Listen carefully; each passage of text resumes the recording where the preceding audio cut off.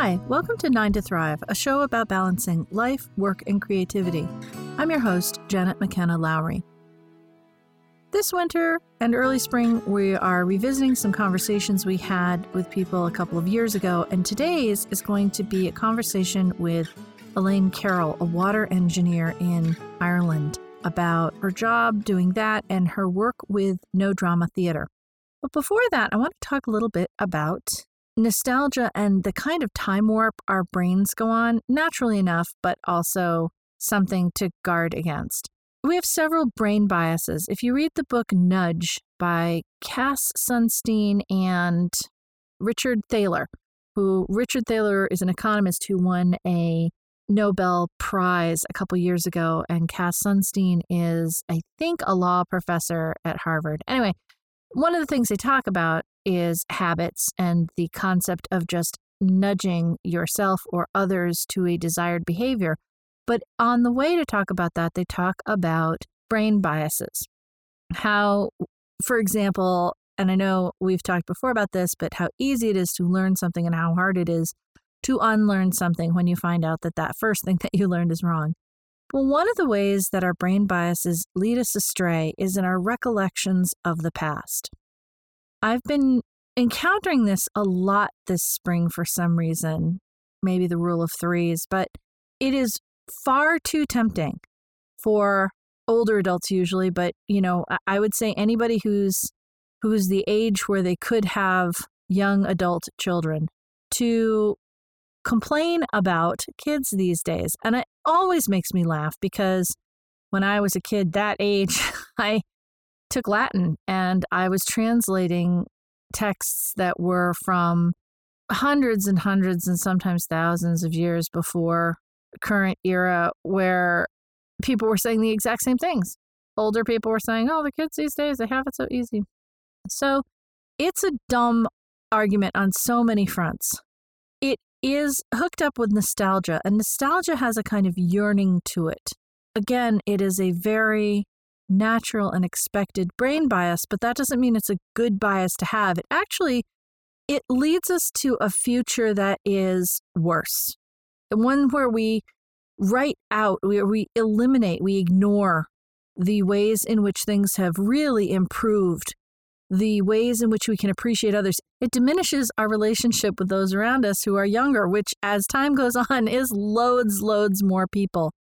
It sets us up for this weird kind of contempt, which is always on my bad list. And it sets us up for this weird kind of snottiness that somehow we did it better in the past. What's funny about that is we didn't. It's a very accepted, it's a very media-driven, it's a very family acquaintance, institutional-driven lie, and it is a massive, pernicious, insidious lie.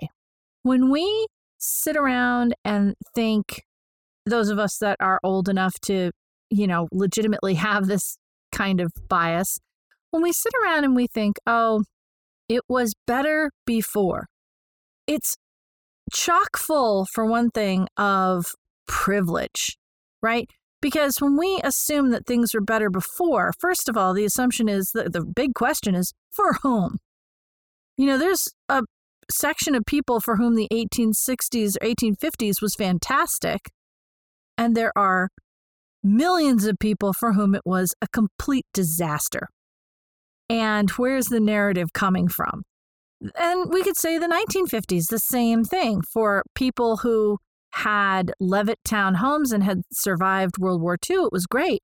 For obviously those people who hadn't survived or were in far worse conditions, it wasn't. And for those people who were, through no fault of their own, denied housing in those Levittown projects because of the color of their skin, it was kind of awful. And to sit in a position and say, those are the pinnacle days, when they're only the pinnacle days for a tiny few, and fictional at that, is outrageous, actually, and not even worth crediting.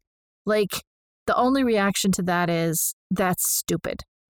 They weren't. The second thing about all this is the people that do this the most, and this happens whether it is 2000 BCE or, 2021, the people who really are invested in this kind of nostalgia were children during those times that they think were better. And I find this just riveting. The lack of self-consciousness of people. I had a talk with a guy who was in probably his 70s a couple days ago about this kind of thing where he is bemoaning kids these days, how everything used to be better. Well, when were things better? Well, and he's pointing at these years, and I said, you were a child. If parents do their job right, a child is protected. Even those who don't do their job right, even people whose parents didn't do their job right, often still have a very rosy-colored glasses look at their own childhoods because we were children. So there was a lot of stuff we did not understand. There was a certain, again, if people have done their job right, there's an innocence, and there is a lack of knowledge about the world, a lack of thought about the world. Of course, it will feel like things were better. Most kids, that certainly this guy when he was a kid had his basic needs taken care of. And his job was to go to school and had friends around, and he had no other expectations. He certainly wasn't working in any mines or sweeping out chimneys. So of course things were better. Yeah. Yippee! So what? If you are a 12-year-old or a 10-year-old right now and your parents are doing their job right now is the better. 60 years from now, when that kid becomes an old guy and complains about it, it's just silly. So I guess I'm out there making an argument. If this is you, stop. It doesn't deepen your relationships. It doesn't open you to the world. What it does is shut you down. And actually what it is really is a red flag that you are descending into possibly quite reasonably depression, in which case you need to get some help with that, but also possibly just a space where you can't appreciate the wonder of the world and you're still alive. So you should. And there's nothing more genius about people in the past than there are now. That's another very pernicious lie that our parents had a clue or had their acts together. They didn't. Read some firsthand history. They didn't. And we didn't. And remember this too. If kids these days are a problem, this is the world we made. If there is an issue that it seems like these days is worse, it's because we made it worse. If we were adults 20 years ago, then either we neglected to handle this problem or we made it worse. Those are our two choices. So the idea, this is what always gets me when older generations complain about millennials or Gen Z, or I'm sure there's other groups that I am mistaking in all of this. They're our kids. I'm a Gen X, but my kids are millennials. These are our kids. If you think that kids are a problem, then you didn't do your job well, did you? Like, I can't understand owning yourself publicly so hard. Either we're really proud of the job we did, in which case we should be really proud of the kids. And quite honestly, every single time I look at younger people, I'm delighted at how amazingly they are navigating an uncertain and very weird world that just keeps getting weirder. If we look at ourselves and say, well, what could we have done differently? We were rudderless. We just did our best. Well, that's fine. We just did our best, in which case, so are kids today. They're just doing their best. And this idea that somehow we produce children, raise children, and then blame them for somehow, not time traveling, having a different world than we did? It's got to stop. It's funny because I don't like hearing it out of real people's mouths, like this guy on the sidewalk I talked to the other day. I really don't want to hear it out of opinion reporters or media. I'm really sick of hearing it out of them because it's lazy, it's stupid, and it's a self-own. The world we live in is the world we've made. And you know what? This kind of behavior, this kind of statement, reporting, opinion piece, whatever, this is not leadership. This is not what leadership looks like. This is not how you get respect. First of all, just as a footnote, it is impossible to demand respect. You have to earn respect. That's the process. You don't get to just tell people to respect you.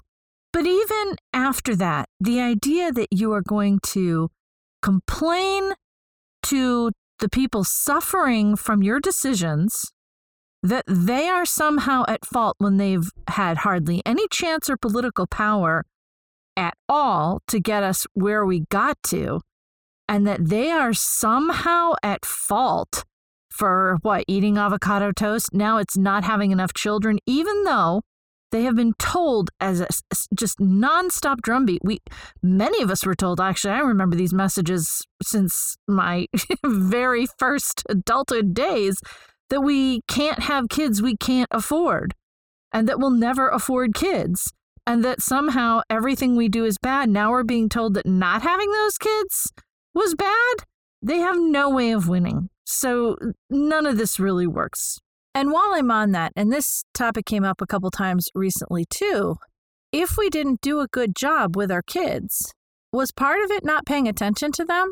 Because I've heard a number of people recently complain about their kids, and actually kids from a wide range of ages. Some of them were young adults, full adults in their 20s, and some of these people's kids were, all the way down to early elementary school, and they complained that this child was just seeking attention and were shocked when I answered, then give it to them. Why wouldn't you give an attention-seeking child attention? Why do you feel like you have to withhold attention from a child who wants attention? Is it irritating to give attention all the time? Sure. Are you able to give attention all the time? No, but you're able to explain that this is not a good time. And here's the thing, it's so laden because we ourselves, that's a massive trigger for all of us. Honestly, anybody that's a parental age right now, anybody over the age of 20, 25, the idea of being an attention seeker or just seeking attention or just wants attention is immediately a trigger word to many, many, many, many of us. And I don't understand who decided that was a dirty thing to ask for. So, given that it's a trigger word, given that it is such a difficult thing for so many people to get their heads around, do this. Swap the word connection. Whenever you look at a kid, whether it is your own kid or a niece or nephew or a kid that you're taking care of, and your immediate thought is they only want attention, swap it out for they only want connection. And see if that's something that you can give them. See where it goes from there.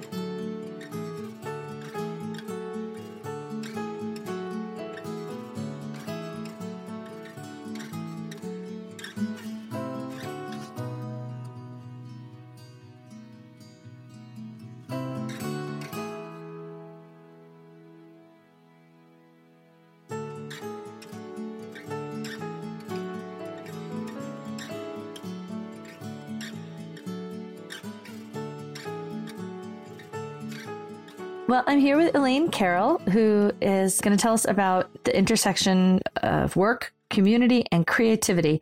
And I met you, Elaine, through the creativity piece, No Drama Theater. So you can start with any of those three and just talk a little bit about what you do.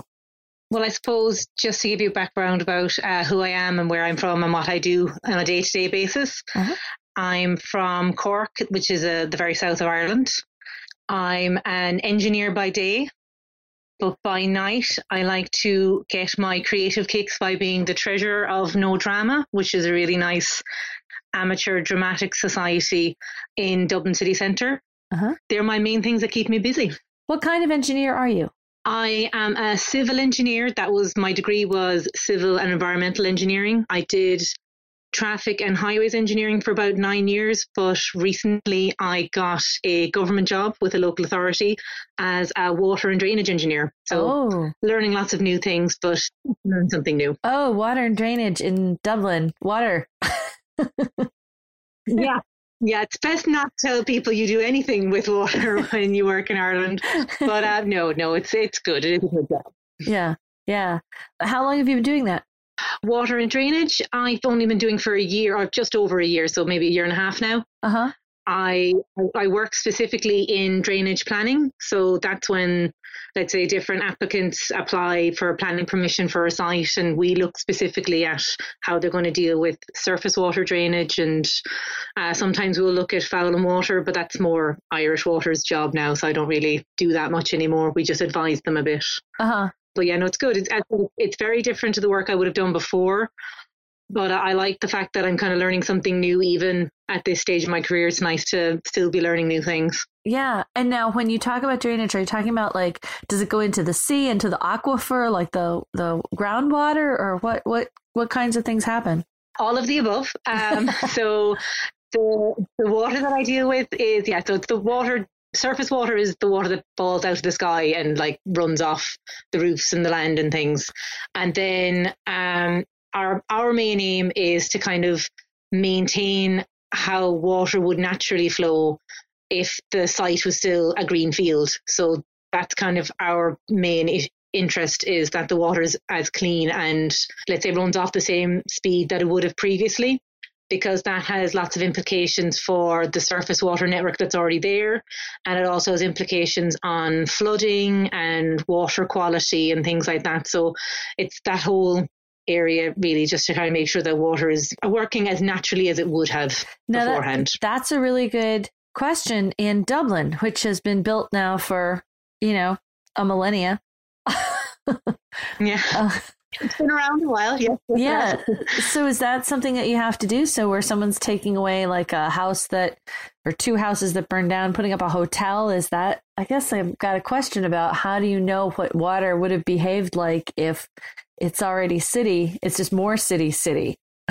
Yeah. So you do get that from some applicants. Let's say now in Dublin city centre, that might be an issue where I suppose an applicant might say they're not changing how the water behaves now, but you still have to bear in mind that any little bit that you can do to kind of take water out of the surface water network or slow it down from getting to the river will help with any flooding issues. So we still try and get people to reduce the runoff, even if they're matching what's there now. What you really want is a betterment as well. So you don't want to just leave the status quo just because, well, that's how it is. You should be trying to improve things. And even just for water quality reasons, it's better to try and slow the water down, keep it on the site for longer, so that, let's say, sediments and things like that can come, and hydrocarbons and stuff can come out of the water, and then the water is cleaner. That's actually going into the system for treatment maybe in future. Oh, interesting. And when I went to the castle, which is in the center, one of the things they pointed out is that the river Poddle is completely like encapsulated under the city. Does that happen where there's just accidental rivers that have been sort of put away under things? It does happen sometimes. It's something we don't do now. That's a policy that would be different councils have different policies regarding open water. So in the council that I work in, generally as a rule, you don't cover over open water. So if there's a river there or a water course and things like that, you generally keep it open. You might allow people to culvert it. So that's when you put kind of like a bit of a structure over it. Yeah. You might, let's say, let them do small sections of culverting if they need to just put a little access road over or something like that. But generally speaking, you want to keep the water open because, again, that's how it is naturally. Yeah. Sometimes things are allowed to be diverted and things, but generally speaking, you want to keep water as it is. Do you know if that is the only hidden river underneath Dublin City, or are there more? There's some sections of river that have been culverted. Not, let's say, I'm not sure about the ones in the city centre, but if you know the Dundrum town centre. Okay, yep. Underneath that shopping centre, there's a whole section of the River Slang that actually goes under. So that was all culverted and is underneath that shopping centre. Interesting. And how did you get into this work? How did I get into water and drainage or engineering in general? Yes, but you can answer either of those questions. But yeah, how did you get interested in this? So engineering in general, it was kind of a funny one because most people, certainly when I went to university, most people who were engineers or were studying engineering, they did it because they knew someone who was an engineer. So they did it because either their dad or their uncle or aunt or like someone they knew in their life was an engineer. I became an engineer because my guidance counselling teacher said, "You're good at maths. Have you ever thought of doing engineering?" And I went, "Okay, that sounds fun." And then people started asking me, what type of engineer do you want to be? And I was like, oh, there's types? Yeah. I have to pick a type? And then I was like, right, okay, I should probably look into this a bit more. So then luckily there's their universities were getting quite good at getting girls into like sciences and engineering. So they had this Girls into Science and Engineering weekend in UCC. Okay. Which is at University College Cork, and that's the university I actually ended up going to in the end. And they took you around to the different buildings, and you spoke to different people who were either lecturers or students in the various courses that you could do. And I ended up choosing civil environmental engineering, just because I thought it sounded like the most fun almost, that you worked in teams and you work with people instead of like bouncing ideas off people. And I just really like that idea of collaboratively working with people as part of my job. I don't really want to be just by myself at my desk doing things by myself. I wanted it to be that kind of interactive and iterative, and you are actually thinking about what maybe you could change or what is the best solution. So really once I got into engineering, then I realized, this is what I should be doing. This is how my brain works, and this really matches my brain. But it never, unless somebody had told me, like my guidance counselling teacher, to try it out, it wouldn't have dawned me. And I don't know what else I would have done really, now that I look back on it. Did the program work? Were there a bunch of girls that went in when you did, or were you, in the minority? In the year I actually did engineering, so there was I think there was 65 people in my year when I started in UCC in civil and environmental specifically, and there was 15 of those were girls. And I know that doesn't sound like a lot, but for engineering, that's really good. That was I think that was the highest percentage they would have had of girls. So that particular year it did very well, but then the following year it went down. I think there was only maybe 5 people in the following year or something. But particularly civil engineering tends to have, electrical engineering has the least amount of girls. I think there was 1 girl in their year when they started, but then that's a smaller course. So I think it goes like electric and then civil, and I think process then tends to have quite a few female students. But you don't notice it so much, because I suppose you all kind of like pal around together and club together, so you feel like you know loads of girls because you're all friends with each other. Yeah, that is very cool. What's your favorite part of the job? I mean, you talked about the collaboration. That's why you went in. Is that still, is that your favorite part of the job? What's your favorite part? Yes, I do. I love bouncing ideas off people, and I love obviously engineering is just one big problem solving thing. Somebody comes to you with a problem, and it's even outside of my job. I tend to be the problem solver. Like if the TV breaks at home, my dad rings me, and somehow I have to fix the TV over the phone. It's just, I would just be the problem solver in my circle. So I love that, but I love that something comes in and you get to kind of drill down into, what is going on here, and what is the actual issue, and what are we trying to solve? Because sometimes people they kind of see something they're familiar with and do a familiar answer, whereas I kind of like to go, no, but what's really going on? What's actually the problem though, and what are we really trying to fix? And focusing on this thing, or should we be focusing on this? Particularly with water and drainage, since I'm kind of almost starting again with it, I get to ask all the stupid questions. Because there's some stuff that people just take for granted that, we've just always done that. It's like, but why have you always done that? And can you explain to me why that's happening? And then sometimes we're getting to a different solution because we're like, you know what, that's actually not the thing to focus on. We should probably be focusing on this thing. But it's because you're there really are no stupid questions. Ask a stupid question and, you can answer it simply, great, but maybe you'll get to the crux of the problem that people might have just taken for granted because they've been doing it so long. Right. I'm still learning something new and still trying to figure out stuff and trying to get to the best answer. It's not just, taking things as they are. It's like, could we do better? And how could we do better? And what ways could we do that? And kind of bypassing the inertia that grows.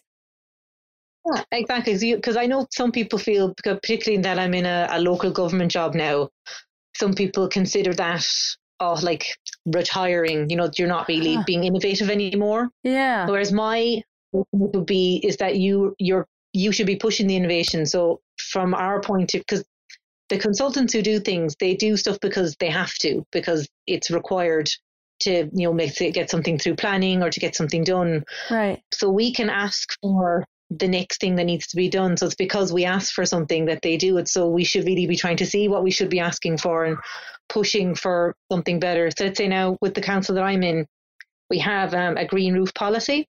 Okay. And lots of other councils, they ask for green roofs, but they don't have a document on it. Whereas we have a document on it, which means explain what that means. Yeah. Oh yes, sorry. I know this happens a lot as well. I think people know what I'm talking about, and they really don't. But okay, so green roof is basically roofs that have kind of like sedum or sort of grass turf on them. And the advantage of them is that they slow down the water that hits the roof. So obviously, if water just hit a normal flat roof, it would just float straight off down the gully out into the sewer, and not, and there's a lot of dirt that accumulates on roofs as well. Like there's dust and obviously bird feces and things like that. So that gets quite dirty. So it really should get some kind of treatment and just get slowed down. So it's not just all going down to the ground straight away. So a green roof then is kind of just like a layer of turf sometimes. Depending on the thickness, you'll get different rates of the water being slowed down. So that slows the water down from getting to the gully too quickly, which helps for flooding reasons. It also captures a lot of the dirt. So when the water filters through grass, a lot of, let's say, kind of the dirt and things like that stay on the grass, and then they can kind of get treated by the air and the sun and things like that to get things like the dirt out of it. So the water comes through cleaner as well. Okay. And it also, somebody told me as well, it helps for, let's say, heat absorption. So obviously a lot of buildings are kind of trapping heat. It kind of helps reduce heat or reduce. So it helps for, let's say, ventilation or heat control reasons for buildings as well. So it's a lot of good advantages. Anyway, go on and say what you were going to say about the permitting, but I just wanted to clarify the green roof.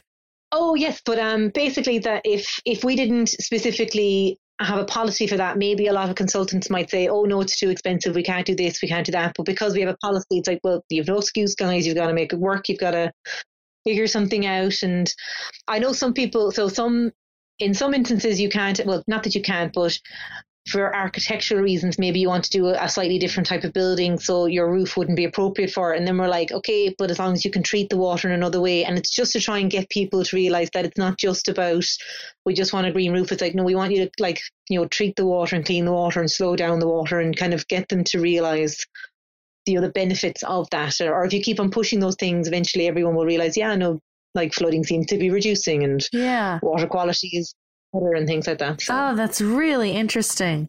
Do you find that the job gives you opportunities to be creative, or do you get that elsewhere? Or a mixture? I have this argument sometimes with my colleagues. So some of them feel like it's not creative. But I think, again, so a lot of the people I would work with, they've been in the job a long time. Maybe they're just a bit jaded by it, I suppose. But like I said, I still think it can be, because you're trying to find different solutions, and that's creative thinking. You're trying to think outside the box.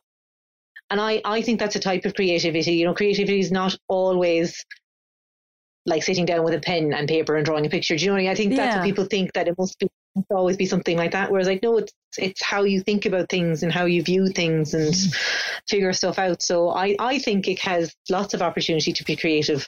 But I do like other, I suppose it's very kind of an in your head type thing, engineering. So I like to do things that are out of my head, which is where the drama comes in. And that's how I kind of get that stuff. So I get to do something more physically and get out of my head and kind of do something maybe that I wouldn't do on a day-to-day basis if it wasn't for it.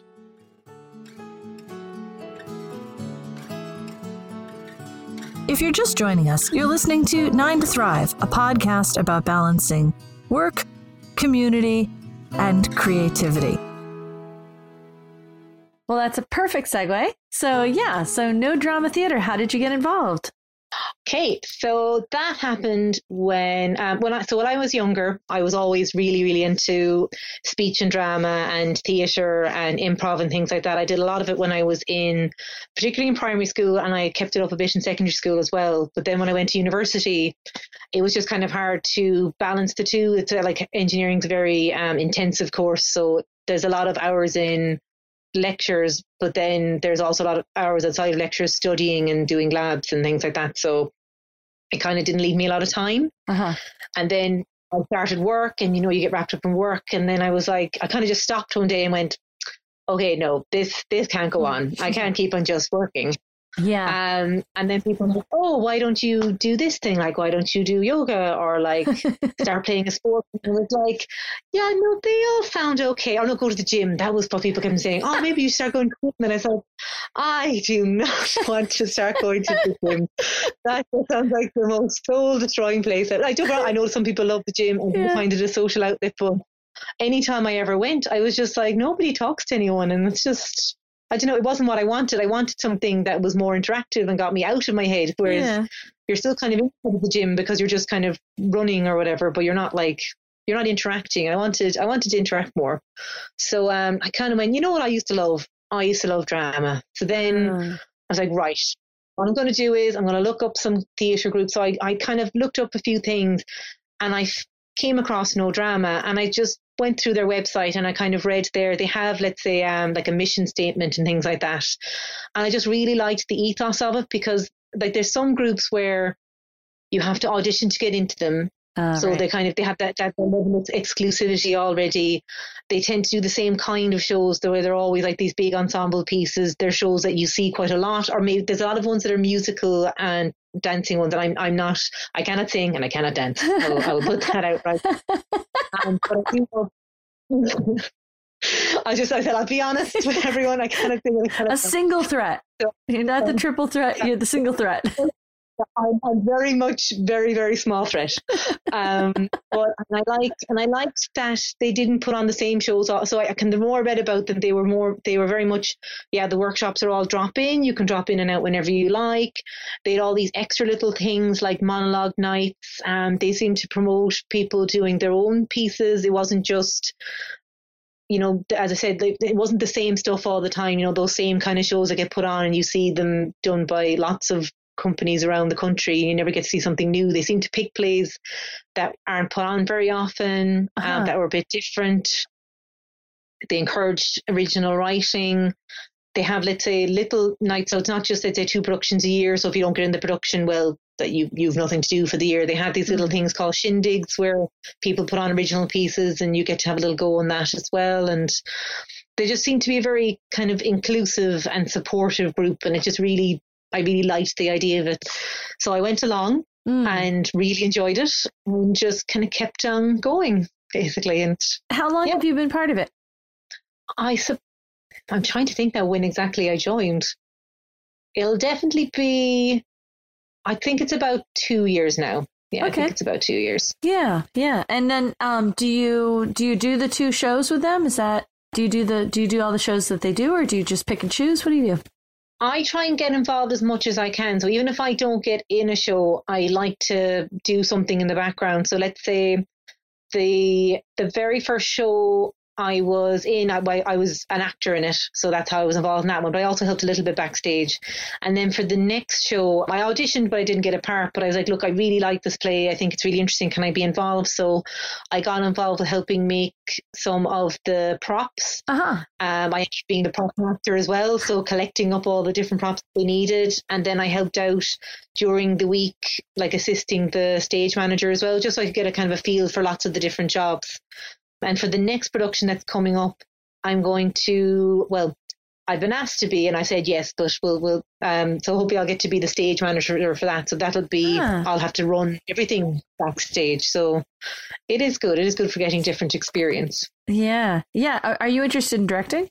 Not yet. Maybe in the future. I'd like to, because they're very good as well. They kind of do things quite structured. So you don't just get to be a director straight off the bat. They like you to kind of work up to it. So hopefully I would maybe do something small, let's say for a shindig piece, and then work up from that maybe to be an assistant director for a main production, and then eventually be a director for a production.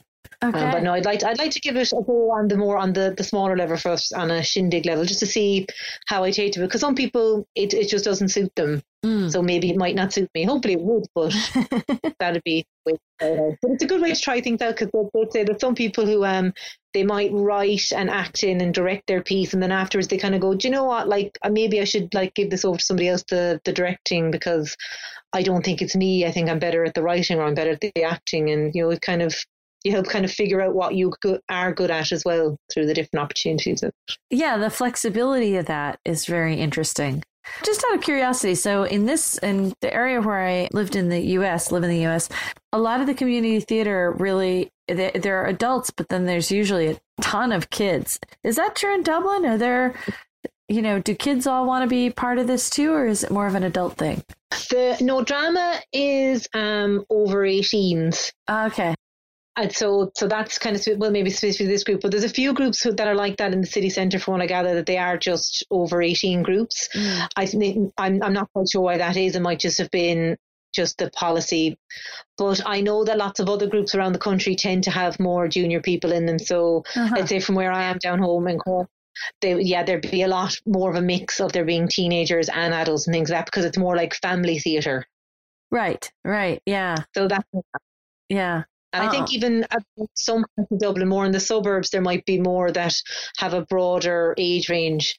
But I think kind of No Drama was sort of like filling that gap of people who were sort of in between, that they weren't kind of kids, and they weren't, let's say, like, I thought that, just that kind of middle group who kind of just live in the city or near the city and kind of wanted a drama outlet. Yeah, like recreational drama kind of. Yeah, exactly. Because there's a good social aspect, particularly to the No Drama one. Yeah, it is. It's very, everyone's good to kind of meet up afterwards and have chats or go to theatre together and things like that. It's kind of like a common interest group as well as just being. How old is No Drama? Do you know? It is having its 10-year anniversary this year, actually. Wow, that's awesome! Happy birthday! So yeah, happy birthday, No Drama. Are the people that started it still involved? They are not as heavily involved, because kind of people's lives change. You have kids, work commitments and stuff like that. But the summer production that's just gone, She Kills Monsters, one of the more original members, Dave McGowan, was actually the director of that piece. So he came back to do that. And they do get involved, and they support different things. They'll come back and they'll do, because some of the people have gone on to become professional actors, or they've set up improv training groups and things. So they'll come back and they'll do workshops with us. So they still come and drop in, but they kind of, let's say, progress to the next level almost with being, as I said, with being professional in the field. So, but it is good. Yeah, so they're still around. But that's what's nice as well, that it keeps on turning over as well. It's not reliant that they had to stay. People took the torch and they kept things going. There's been, there's a new chairperson every 2 years generally, so that keeps it fresh as well and things. Well, I don't know if it's the name or what, but it feels rather unusual for an arts organization to have graceful movement, particularly of founders, in and out of the group. In fact, there's often a lot of drama. So there's no drama. So that's nice. No drama. What's the biggest challenge, do you think, with the organization? I suppose all drama groups eventually come to points where, let's say, the ebbs and flows happens quite frequently with different groups. Particularly now in Dublin, there seems to be a lot of amateur theatre groups, so it's kind of diluting, let's say, the pool of people who want to join in. So it's maybe keeping membership up sometimes, but then again, that can just be, like, let's say last summer we had a particularly good summer, so people just wanted to be out in a park instead of in a school, mucking around doing a workshop. So sometimes when they go down for those kind of things, that would be one challenge, I suppose. And then another challenge I imagine a lot of groups come up against is, I suppose, having, the volunteers having enough time, depending on people's like work schedules and like that work-life balance. It might already be hard enough to, be in all the places that you need to be already, and then having this commitment as well. So maybe getting people to be committed to do the day-to-day running of the group can be quite challenging as well, because it's very time consuming. It is like a whole job unto itself. You have a lot of organisation to do and a lot of people to deal with and things like that. So that can be challenging. How many members are there? What else? See, that is where it's a bit fluid, because since we don't, we don't stop anyone being a member. Okay. If you get me. So you can be a member for a month and then not come again for another year, or you could be a member every single month for the whole year. You might just come to a workshop once every month. So we don't have, let's say, a set member list. I mean, you can go on. So there's No Drama Theatre is the main page. We also have No Drama After Dark, which tends to be the page that people who are kind of a bit more committed to the group join, and that has, I think, does it have around 200 members on it? But that's healthy. Obviously those people don't come every week. But obviously those people don't come every week, or they might be people who used to come all the time, but just kind of pop in and out now. So it has a good member base every week with the workshops, and then it has a wider member group with various other things. So putting a number on it is hard because of that, because we're so fluid. Right. What's your favorite part about No Drama? Oh, the people. Yes, definitely the people. I mean, you wouldn't do something every week voluntarily unless you didn't like the people you hung out doing with. I just, like, when I went, everyone is just so friendly, because I know, let's say when I was in university, I did try and do a little bit of drama, but I found it very cliquey. And it was just really hard to get in. Once you knew everybody already in there, it was so hard to get in. But this didn't feel that way when you went. Like, everyone wanted to chat to everyone wanted to get to know you, and they were really encouraging to get you involved in things. Because even if they didn't, like, you might not be particularly good, but it's like, but like, if you want to do it, go for it. So they would encourage you to do monologues at the monologue night if you wanted to have a go at things, and go to auditions, why not, and just, it was very much straight away, if you want to do it, go for it. And they're very, very supportive and very inclusive, and it's a nice place to be. And is that really built into, like, the values and the culture of it, or is that just sort of any given group at a time?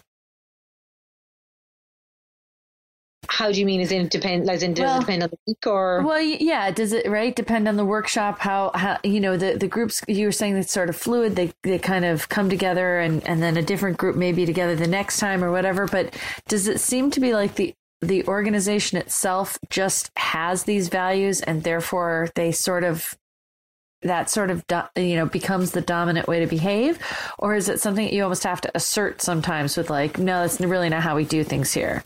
I think once you come particularly when you come into a workshop, generally the person who's facilitating the workshop, and there'll be someone on the door kind of, taking people's names and things, they tend to be very, and there's a welcomer at the door as well. So, and all those people that you meet, they really kind of push the values of, this is really inclusive. If you're new, it's like, great, you're new, come and have a chat with us.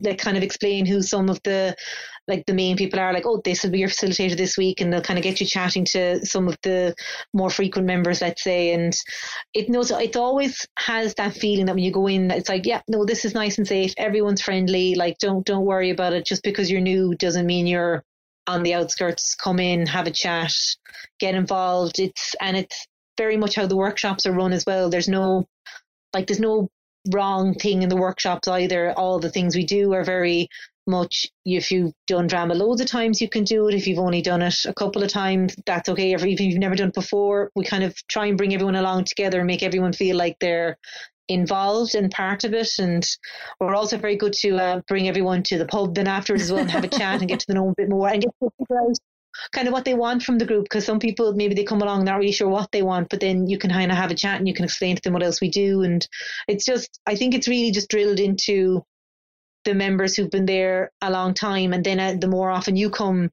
you start to like feel that as well, and you want it to be inclusive, and you want to chat to the new people, and it's almost embedded in the ethos. And I think it's in the mission statement as well that it's an inclusive, we are inclusive, new members are always welcome and things like that. So it's, I think particularly with it not being that you have to audition to get into the group, really makes it feel like people can just come and try it out.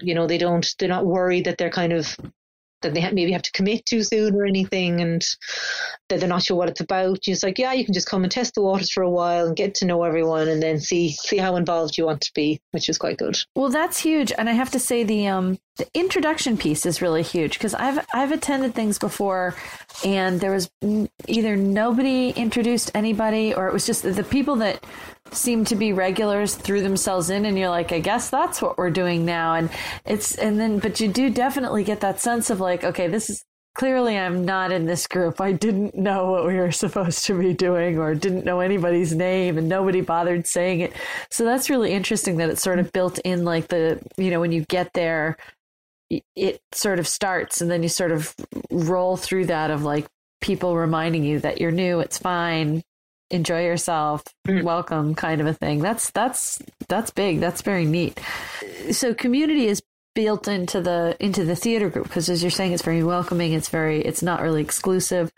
Is that where you really find your community, or do you find that in work too? Does work kind of branch out to the larger community, or? Yeah, I suppose both of them tend to involve getting out and about with people. Particularly since now my job is a local government job, so local government jobs, they are for the community. My job is to do things for the community. I'm a civil servant. That's my role. So I can have the public ring me and ask me things regarding any issues that, well, more planning related. So there's a certain process, but it does involve talking to members of the public and trying to do things for the greater good and for local policy and development plans and things like that, which is all community, thinking, doing things for the large community. So both cover it really, which is quite nice, because I do like that. I like that my job is beneficial to people. I'm trying to do something for people, and then being part of the drama group, I just think drama is really beneficial in general for everyone. It's a really nice social thing for people to do. It gets people out of their shell. It helps people meet new people. Sometimes we get that a lot with No Drama as well. There's a lot of people who might have just moved to Dublin, so they kind of use it as a way of making friends and getting to know the area and things like that. So both of them I think really helped me to get involved in the community, which is really, really nice. Yeah, nice. All right. What kind of things would you tell your younger self? What kind of things would I tell my younger self? Yeah, if you could talk to your younger self about like where you are now and the stuff you're interested in, stuff like that, what would be what advice would you give them, or what would you tell them? Oh, I would have said to get involved in drama sooner, not to have left it so long, because it is really, really fun. And it's and the people I've met are just so nice, and I just wish I'd known them longer. That's my only regret is. Because they're so much fun and they're so nice and they're so because there's such a diverse range of people as well.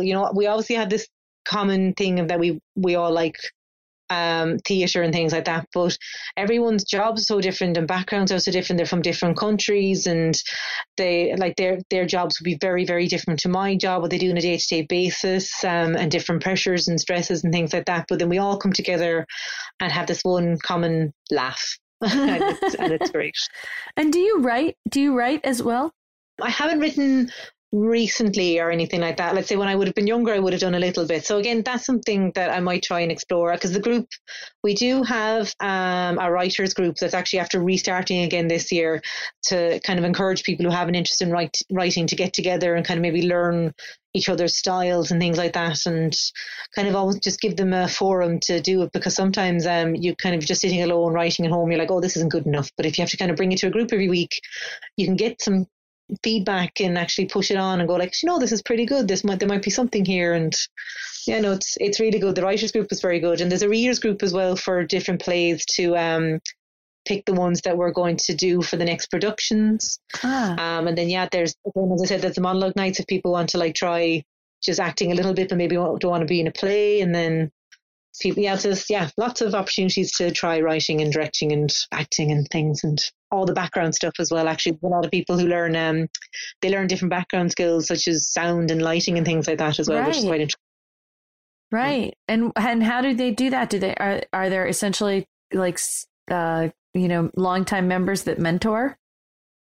Pretty much, that's how, like, it generally starts off with there'll be someone who kind of knows their stuff, will do the shindig, and they might have somebody beside them shadowing them, and then they just kind of let them do, or they might even show them how. If it's not a particularly complicated piece, you might just show someone and let them do it. But a lot of time they'll have somebody just shadow them, and then the next time there's like a small thing on, they might do it themselves, and then the next time there's a big production, they might be on. Let's say if there's a few people who are needed for the week because not everyone can do it every night, then you kind of get opportunities that way. So you kind of get to build up skills that way as well, which is really cool. And where do you perform? Does the group have its own theater or have a host theater or anything? There's a few theatres that we kind of use more often than others, but the last few productions have been in Smock Alley. We've done a few productions there in the main space there as well. Uh-huh. Our next production will actually be in the boys' school there, which is a lovely space too.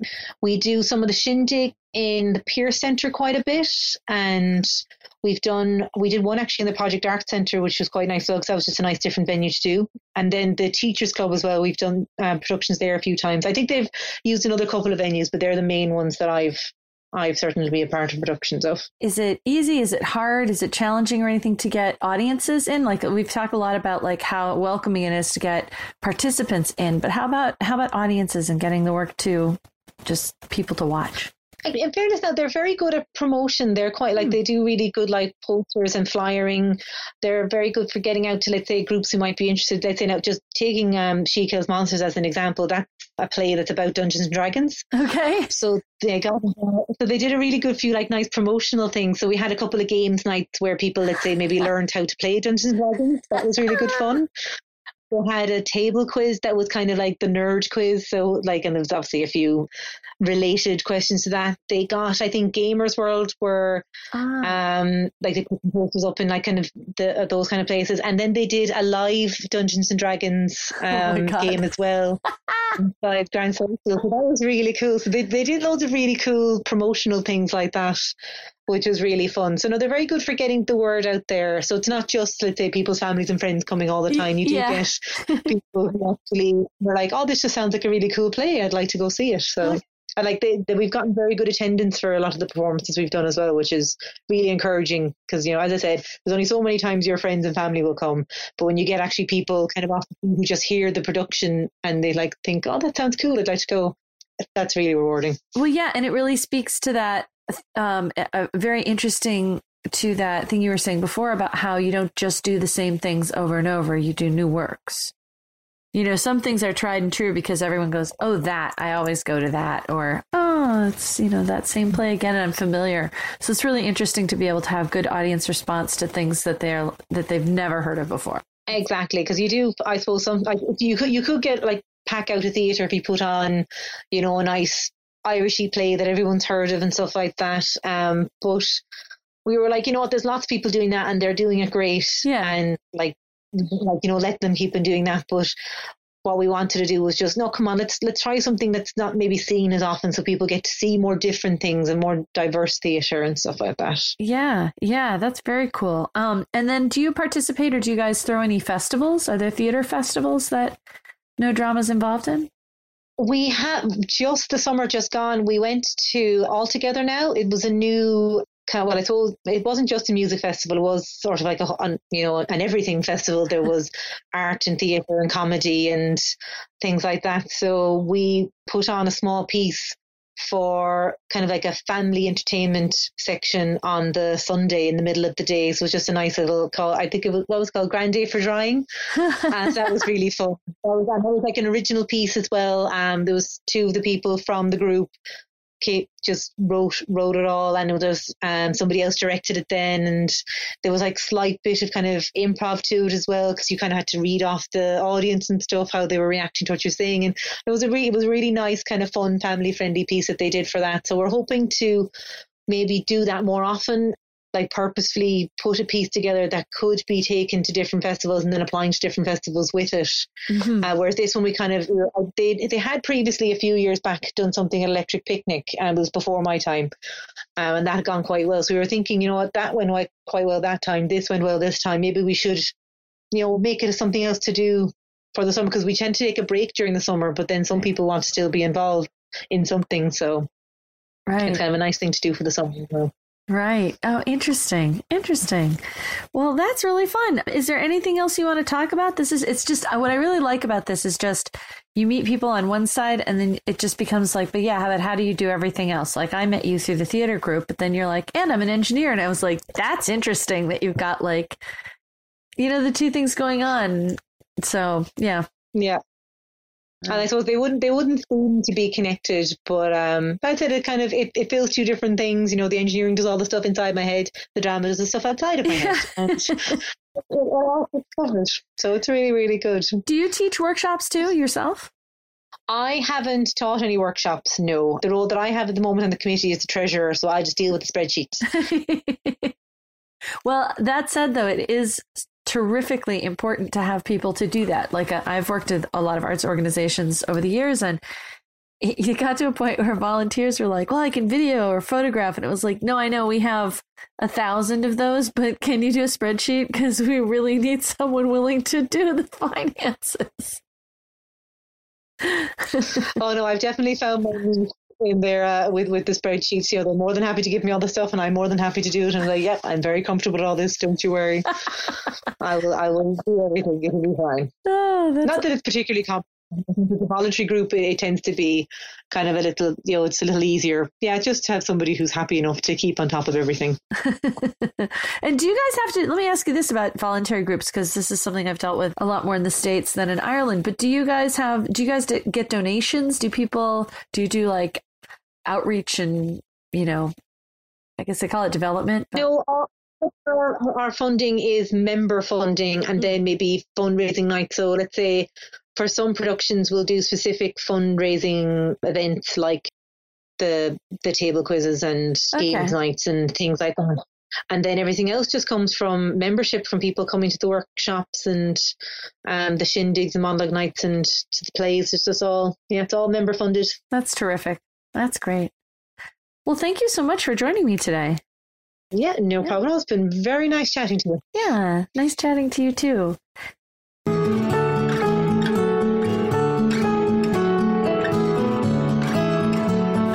Thanks so much to Elaine for talking to me about theatre and the importance of play and her work as an engineer in Ireland. It was great to hear about how process can help improve water management and lead to innovation adoption. And also hear how the values of the wonderfully named No Drama Theatre Company can attract members, keep them, and make the organization resilient to changes across an entire decade. That's it for this week's 9 to Thrive podcast. Be sure to visit working9tothrive.com. That's with the number 9 to access links, info, and to join the conversation. We're on Twitter @9tothrive and Facebook @Working9tothrive. Thanks for listening.